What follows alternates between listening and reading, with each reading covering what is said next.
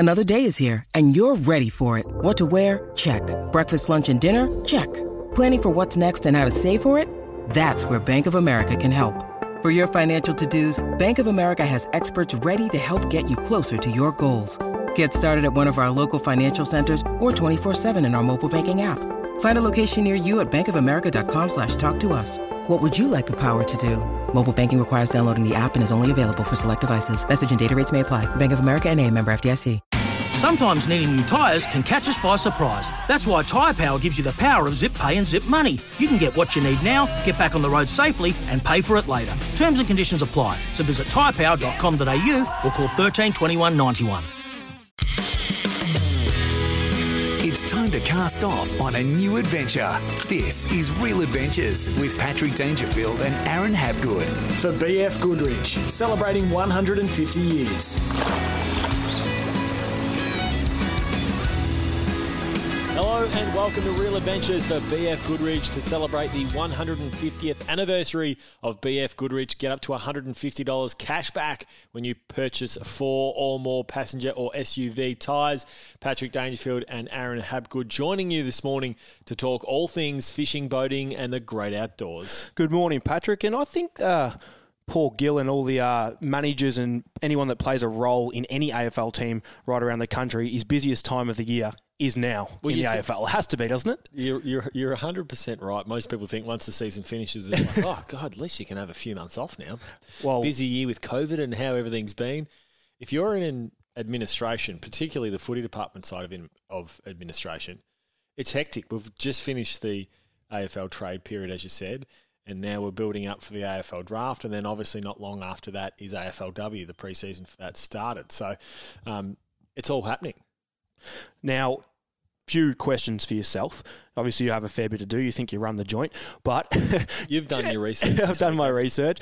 A few new rules look like they're going to come into the, or not look like, they're looking at to be considered for next year's AFL season. So that's the word, considered. Considered. Yes. Man of the mark being pushed back an extra 5 when kicking out from the goal square. Thoughts on that? So that's to try and create, I guess, more scoring opportunities and the likes down the field and stop the congestion down in the forward line as well. Your thoughts on that? Well, I thought we were here to talk about fishing, but I like my AFL. You got me sucked in this year. Let me down. I'll indulge you for a couple of... Hey, we're not talking about... I'll indulge you for a couple of minutes. We had our AFL Competitions Committee meeting on Wednesday, our last for the year. So basically there's a few representatives from every club or most clubs around the country, whether it be CEOs, presidents, head of footy. I sit on it as the president of the PA. And that was certainly one of the things that we discussed. And I must admit, I really like it. One of the important pieces for introduction to rule changes, earlier this year and late last year was obviously how you could walk straight out of the defensive goal square and kick the ball in. And it probably didn't have as big an influence on scoring chains from kick-ins to your offensive end. So taking the ball literally in one flowing play from kick out of fullback to scoring it full forward. So I think this is a potential. And I know people continually complain about stop changing the rules. Well, these are implemented to try and make the game more watchable. So we've got to continue to adjust and adapt as a code because the coaching has never been better when it comes to the game. And most coaches are really defense focused. They're all defense, yeah. Because that's a lot of how you win. You restrict the opposition from scoring. So we're trying to which is classified as boring football. It can be. So what we're trying to do is open that field of play up, make it harder to defend off kick-ins. And I think this is certainly one that could potentially spread the area, make it harder for defences to lock teams in their defensive half, and hopefully that means more free-flowing footy and higher scores. Because at the end of the day, people want to come in and watch AFL footy. Jeremy Cameron kick 10. And they want to see Jezza kick 10. Yeah, he's not a bad addition. What else have you got for me whilst you're on your tangent? What about your interchange? I think they're considering to cap it. I think it was around 60 interchange for each side. Thoughts on that? Yeah, I'm not a massive fan of it. It sits at 90 currently, and we use majority, they bang on every single week.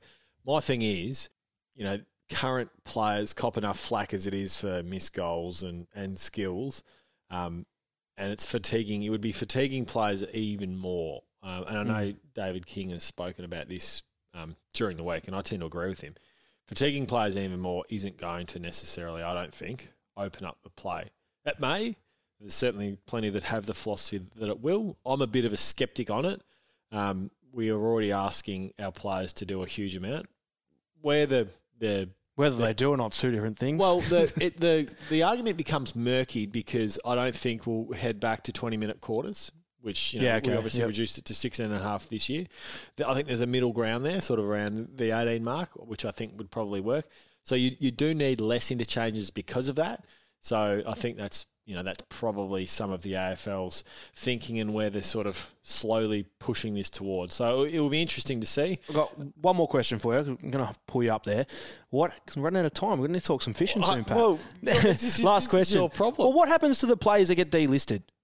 Now, is there some things in play to help assist them after footy, I guess, or to look for local clubs to go play for the likes? Because let's be honest, there's only a selected amount of players that have a lifespan in the football industry. Now, a lot of them, I think the average is, is it under 2 years or something? 2 or 3 years? No, the average is about 4 years. 4 years? Your initial contract is 2 years. 2 years, yep. That's a good question though. And this is what's happening at the moment. We've got a whole lot of players coming out of the system, and list sizes will reduce going into next year's competition. So that'll be an adjustment for everyone. And the challenging part is you have teammates that you absolutely love, but the time comes for the club to go in a different direction. They might not have developed the way that you'd like, or players are retiring. So all of a sudden, that transition phase is a really big one for players. Collingwood. I thought you were actually going to cough. No. So you go in a different direction. So as a PA, we have a transition camp basically for our players to sort of open up sort of the doors and show them what's available. And most clubs are having these conversations right throughout the year, particularly the back end of the year. Once clubs are sort of, they're finalising their lists, and there'll be some that'll be sort of purgatory in the middle. They're not sure where, which way it's going to go. And there's others, have been told, up until even the middle of the year, it's probably not going to go your way come the end of the year. So we're going to help you start to think about work outside and transition along that line. So, footy doesn't last forever.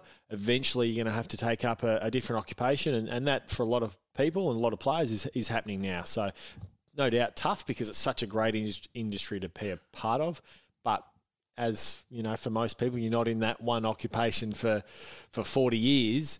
You'll have different jobs throughout your working life, and this is another case of that. Welcome to our Real Adventures, Jeremy Cameron.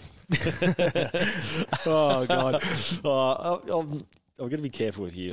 Want to witness the world's biggest football game? Head to iCanWin.com.au, predict Australia's score with a crystal ball, and it could be you and a friend at the FIFA World Cup Qatar 2022 semi-finals, all thanks to McDonald's. Maccas, together and loving it. TNCs apply.